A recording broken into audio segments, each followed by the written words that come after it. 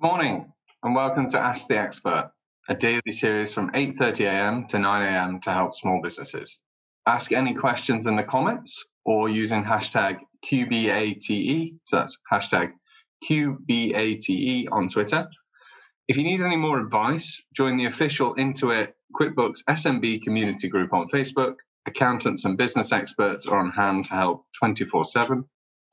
During the live session, we'll be running a poll, so please do engage with it, and I'll share the results with you at the end. I'm Luke Bath. I'm one of the partners at the accountancy firm Elliott's. Elliott's is a medium-sized accountancy firm, and we have offices in both central London and Guildford. So we're a full-service firm, apart from insolvency. There's approximately 100 members of staff, 13 partners, and we've all been working from home since the 23rd of March. Currently got no plans to open up our offices, at least for a couple of months. We're all set up with Office 365, remote servers, etc. So we've been relatively unaffected by the shift to working from home permanently. What makes us special for a firm of our size is around 40 years ago, Elliott's was one of the founding members of an international alliance. It used to be called Elliott Group, which has recently been rebranded to Elliott's Global Alliance, which is a network of over 180 independent lawyers and accountancy firms in over 75 countries.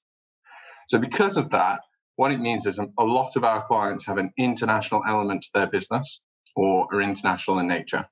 So for example, they might trade overseas, they have branches in different countries, or they trade in multiple currencies in different locations, or they're part of a multinational group.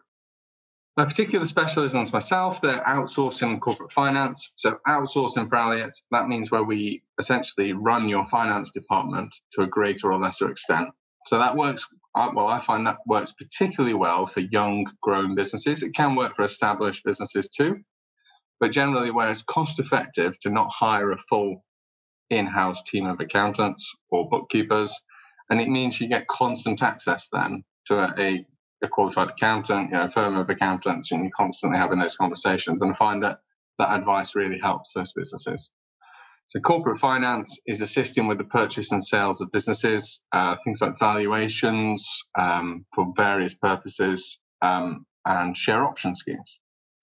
So just before we dive into the questions from you guys, I just wanted to quickly discuss research and development tax credits, also called R&D tax credits, which is a very generous relief that's offered by HMRC.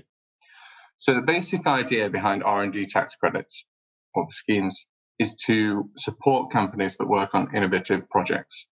So it's a key government tax incentive to encourage companies to invest in R&D.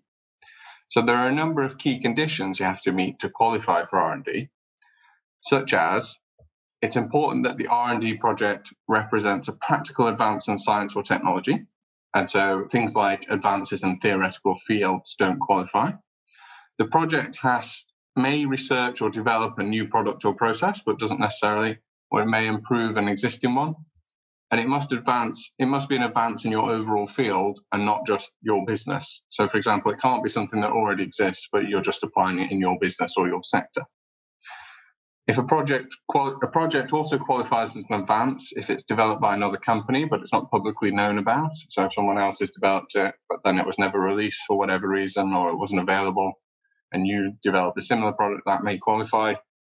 And there has to be some element of uncertainty about the area of your project. So there has to be scientific or technological uncertainty. So they're the definitions really of what R&D is. And that may make it sound like there are very few companies that can take advantage of the scheme. However, it may surprise you to learn, we have many clients that submit R&D claims. And it may surprise you to hear that actually in the past we've done claims for companies as varied as fashion businesses, business inspection companies. We do a lot of work with space companies, which you would imagine have a lot of technology and science involved. But we've also done one for a chicken food manufacturer. So what I'm trying to say is actually there's quite a varied number of businesses that qualify for R&D. And as you'll see, I've got a stat in a second, but a lot of businesses don't take advantage of it. So within R&D, there are two different types of scheme. There's the SME scheme and the RDEC scheme. I won't go into the RDEC scheme. It's not commonly used. It's basically based on your size. and whether you receive public grants for the R&D you're conducting. But everyone else falls into the SME scheme, and the SME scheme is very generous. So under that, companies can either take a very significant corporation tax saving through an enhancement of the cost you spent on R&D by an additional 130% for tax purposes, which if you've got a small amount of R&D, it's an additional 130% of costs. They're deducted from your profit before calculating the tax. Or if you're loss-making, which is obviously of particular relevance to companies in this COVID period, because I'm aware that obviously lots of companies will have made a loss this year. It's possible, if you're loss-making, to obtain a cash refund from HMRC of approximately 33% of your total R&D spend, which is very generous. So that's a cash refund in your pocket, if you like, from HMRC on the R&D cost you've spent. So, like I was saying, it's well worth exploring if you have a project that you think may be eligible. So just to briefly mention why I think that so many companies are missing out on this. So actually, as I mentioned earlier, there is a stat. So the government estimates that 66% of all eligible companies are not making a claim for R&D tax credits, even though they're eligible to. And there are a number of reasons why companies are not claiming, but we've identified some common themes. One of the main reasons, unfortunately, is accountants. Also the client may not be aware, but mainly the accountant. So either the accountant doesn't know about R&D, which unfortunately happens quite often, so they don't know to look out for or suggest a claim, or it might be that the accountant doesn't have enough knowledge about the R&D scheme, or it's quite small, and so they don't want to make a claim, or they don't know how to make an accurate claim. The next most common reason is the R&D projects that the company was working on was failed. So maybe you spent some money, a small amount of money, exploring a project, but actually it never came to fruition. Nothing was ever finalized. And it's a myth that wouldn't make you eligible to claim for R&D. So just because you didn't overcome the uncertainty and develop your product or process, that doesn't mean that you aren't eligible for the additional tax relief. So as long as you meet all the other criteria, then failed innovations or failed projects still can be claimed for. Finally, a lot of companies don't claim because they think they're too small to be eligible. As I said before, it's called the SME scheme, so small, medium-sized companies, that is. So, there is no project that is too small. So if anyone has any questions in respect of R&D, please get in touch. I'd be happy to assist. I would avoid maybe putting any R&D questions in the chat, just because it's very difficult to look at based on a one-line question. But absolutely send me an email. I think my contact details are they're certainly on alliates.com if they're not on this QuickBooks webinar, if you like. But I'd be totally happy to assist. And basically, it should just be reviewed on a case-by-case basis. So please just let me know if you have any questions. Okay, so I think we're ready now to move on to some of the questions from those of you who are watching. So if I just have a look here. So the first question I've got here is from Caitlin from Instagram, direct message. So as a self-employed person, do you know how I should budget for my tax? Yeah, so Caitlin, what I see clients often doing where they're self-employed is, I don't know if you've come across, it's just in general anyway, I don't know if you've come across these challenger banks, so people like Monzo, Revolut, that type of thing, and Starling, bank accounts like that, but it applies anyway. But they often have features where you can kind of deduct a portion of the revenue you're receiving and putting it into like a separate account that you save away then for your tax. And what is generally a good estimate is, I don't know how, what level of turnover you have, but essentially it depends. What I'm trying to say there is what level of tax you're paying at what rate. So if you know that you're going to pay at 20% tax rate because of the turnover you have, I think it's a good idea from your revenue to take 20% of that revenue and put it away in a separate pot or a separate account or whatever you like. And then that gives you then, you want to overestimate. It depends what type of person you are, but, you can either overestimate or slightly underestimate, but at least then you have the money set aside for the tax when it's due. So hopefully that's helpful. But that's what I'd do if I was self-employed. So I'm currently an employee of Alliates technically, but I would separate it out and keep it to one side, and then obviously have a pot of money that may not be the exact amount to pay.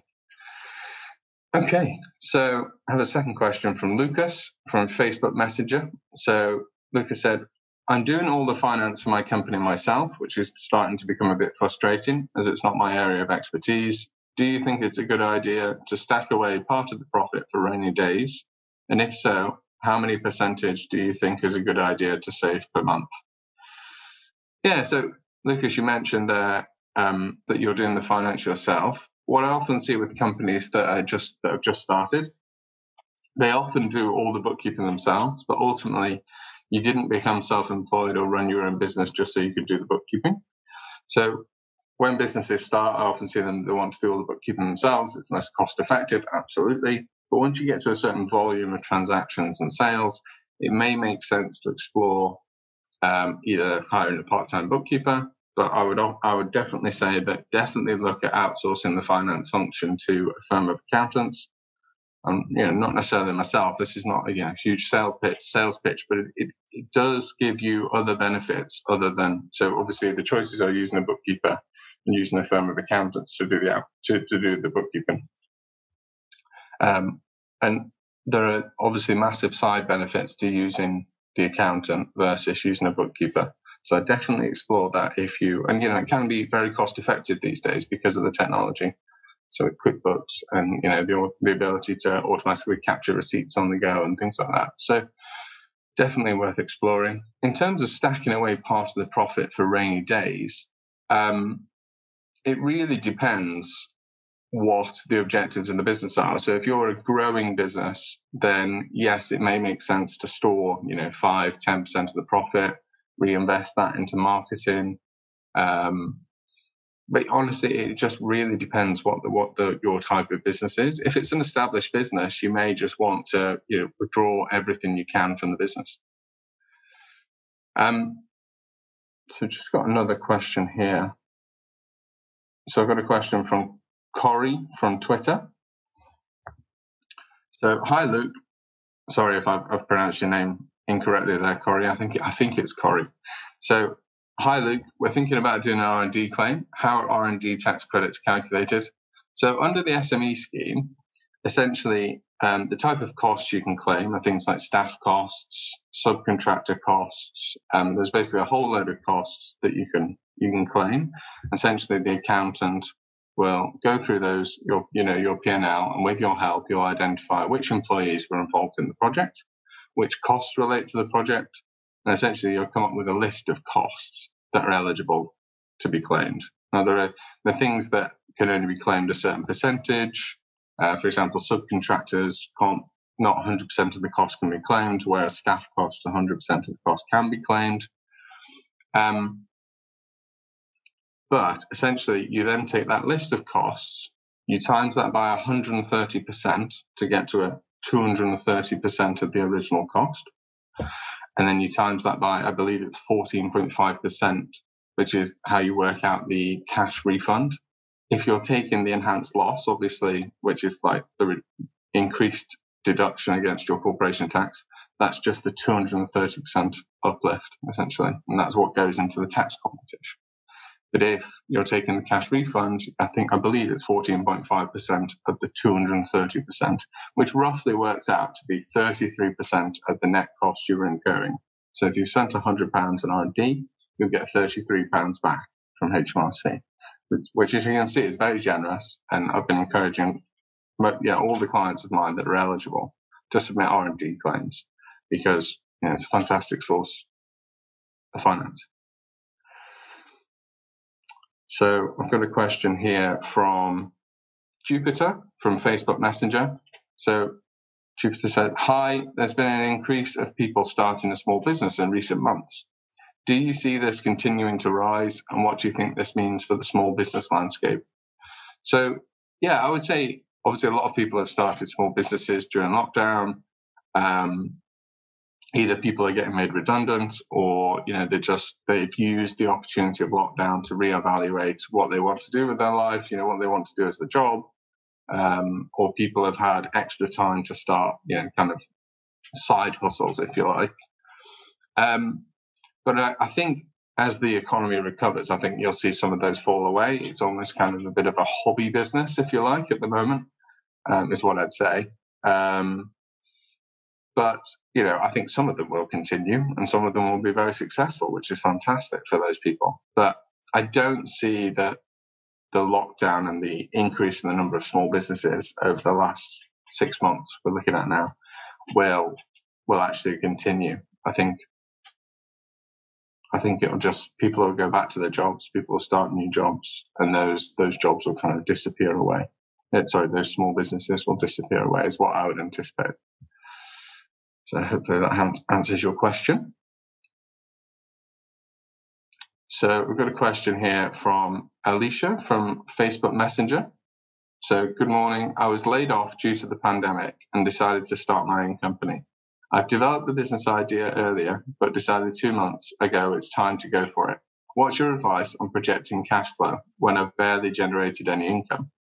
So this is a great question, Alicia. So cash flow is very difficult to estimate, but honestly, the business owner is in the best position to guess that. So it depends how complex you want to make your cash flow forecast, Alicia, but essentially I'd start with, I don't know what the business is, but I'd start with working out what you expect the income to be over the next 3 months. Just start very simple. Just look at the next 3 months and work out what income you think you will get over the next 3 months on a monthly basis. So if it's a product, you can estimate, I know this sounds very straightforward. You take the sales price of the product, you times it by the number of sales you think you're going to have, and just put in a monthly estimate. And I mean, that may be wildly inaccurate, but at least it gives you something to go on. And the thing is, after the first few weeks, you'll have a better idea of what the sales are going to be, and you can update. So at least you're going to have something on Excel. So I would do it on Excel. So essentially just have 3 columns, and at the top you've got your income. You can even do formulas to say, well, it's the product sales price times by the number of units you're going to sell. And then below, just try and do a cash estimate of what you're going to spend on all your costs. So, for example, products, whatever products you're going to need to buy, rent if you're thinking of taking a premises. I don't know if it's a shop, for example. Marketing costs is a big one, but you can definitely estimate that quite accurately. I mean, it's just essentially how much you're willing to spend.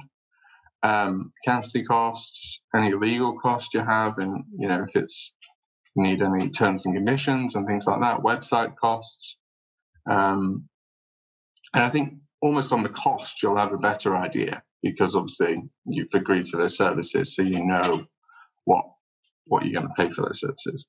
And then essentially with the sales, just project the first 3 months at first, and see. After the first month, first few weeks, you'll have a better idea of what the income's going to be. And then you can project forward. You can project forward for a longer period.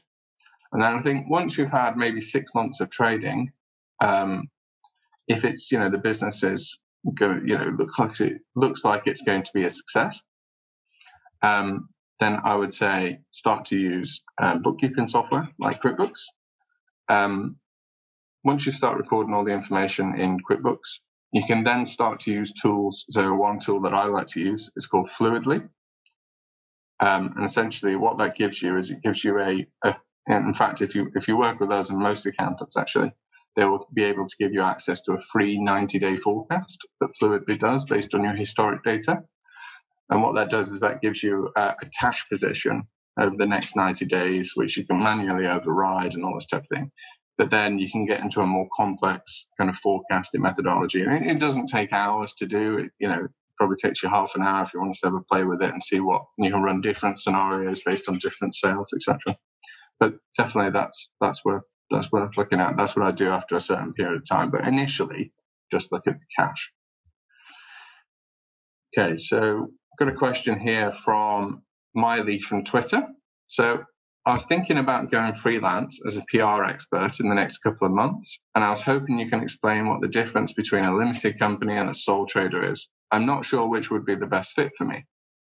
So, Miley, just in advance, bit of a disclaimer that I'm not an IR35 expert. So IR35 is what IR35 is the thing that the regulations that effectively affects contractors that are billing through a limited company to other companies. So if you're only going to work as one PR company, then you'll fall under the IR35 regulations.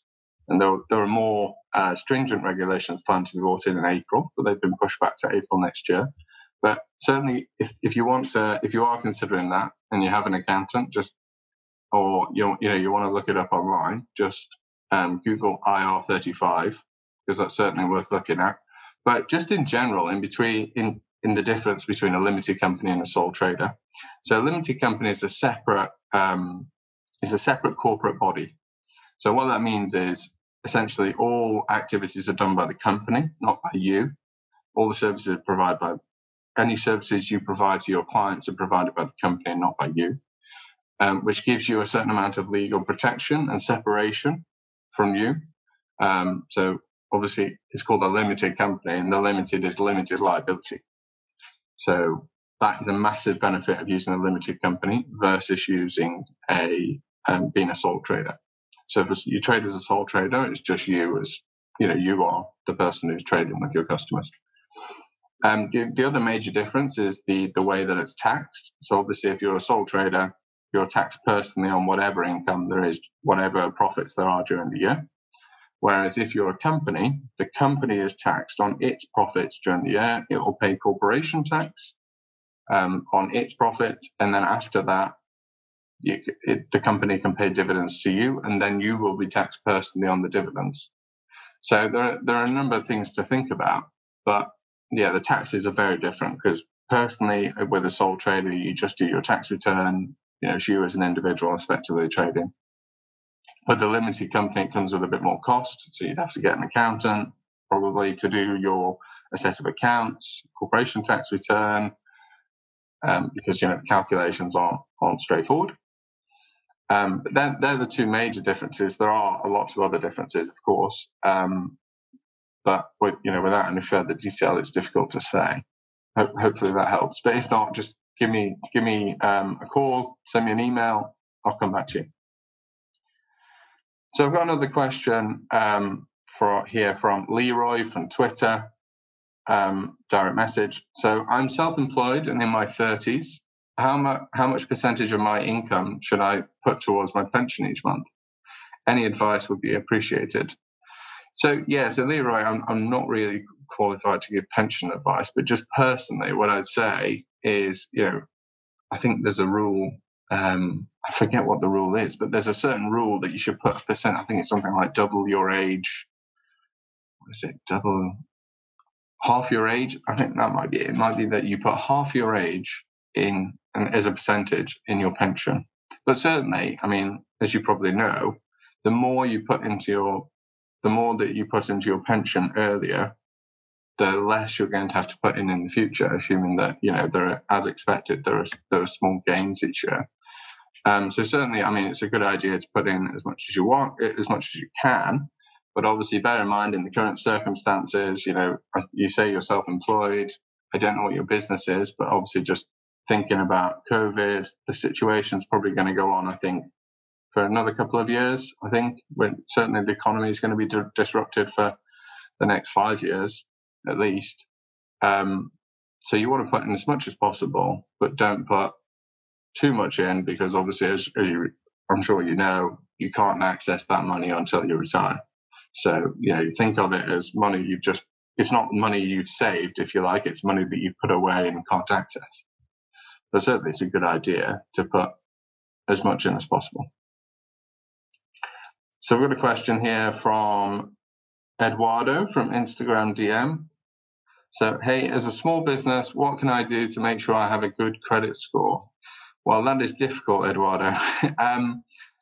Having a good credit score is a bit of a black box, to be honest, because it's kind of determined by the credit scoring agencies, and obviously what they use to determine whether someone has a good or versus a bad credit score is not always made public. But there are some things you can do. So things like avoiding things like CCJs, so counter court judgments, paying all your suppliers on time, not getting into any legal disputes with any suppliers. Often, I don't know for a small business actually, but certainly as an individual, things like taking on small amounts of credit and showing that you can repay that credit, that certainly works from an individual view. I would imagine it's the same for small businesses. But yeah, sorry, Eduardo, I'm not 100% sure, but it's really just doing things that, paying things properly, paying things on time, not creating any legal proceedings from lack of payment of debts, that sort of thing. So yeah, sorry, that answer's not terribly useful, but it's just don't get into any disputes, don't get into any legal arguments. If you take credit, make sure you repay it on time, make sure credit cards are paid on time. It's that type of thing. So I just got a question here from Jasper from Twitter, direct message. So good morning, Luke. Our business dealing with online education is experiencing very high growth, I can imagine, and there are only 2 of us. Do you have advice on how we can best set ourselves up for success as our business continues to grow? So, yeah, and I'm not sure really what you do in online education, but assuming, say, it's a platform, maybe you could be a tutor in business, but essentially you want to outsource as much of the administration as you can. So I don't know if you've seen things like, if you haven't, I know you say there are only 2 of us, but if you take on extra employees, you can outsource HR. Obviously, legal, you go to lawyers. Accounting, you can outsource all your bookkeeping. Just trying to think of the other things. So, things like taking phone calls, you can outsource that. You just want to kind of get rid of as much of the admin as possible so that you can focus on the core business, particularly if you don't want to take on any further employees. So I think that's the last question we have time for. So we've actually got the poll results back now. So we asked you, have you completed an R&D tax credit claim before? 40% of you said yes, which is very high, actually. I was surprised. I mean, that's a really encouraging number. I thought it'd be much lower than that. That's great. 60% answered no, of course. But yeah, I think that's really encouraging. I thought the results would be much lower. But anyway, so any questions following on from any of the things I've answered today? Anything I talked about before about R&D, but anything accounting related, then please get in touch with the QuickBooks support team on Facebook or contact me at luke.bath@alliots.com. That's ALLIOTTS. So coming up on Ask the Expert tomorrow is Andrew Blosh. He's the founder and non-exec director of Frank, one of the UK's most successful and established creative PR agencies, and he's responsible for some of the nation's most famous campaigns. Tune in tomorrow and get advice from the PR expert, and he's also the official spokesperson for Lord Sugar since 2001. A reminder that if you need more advice, join the official Intuit QuickBooks SMB community on Facebook. Accountants and business experts are on hand to help you 24/7. I'm Luke Bath. Thank you for tuning in today and have a fantastic day.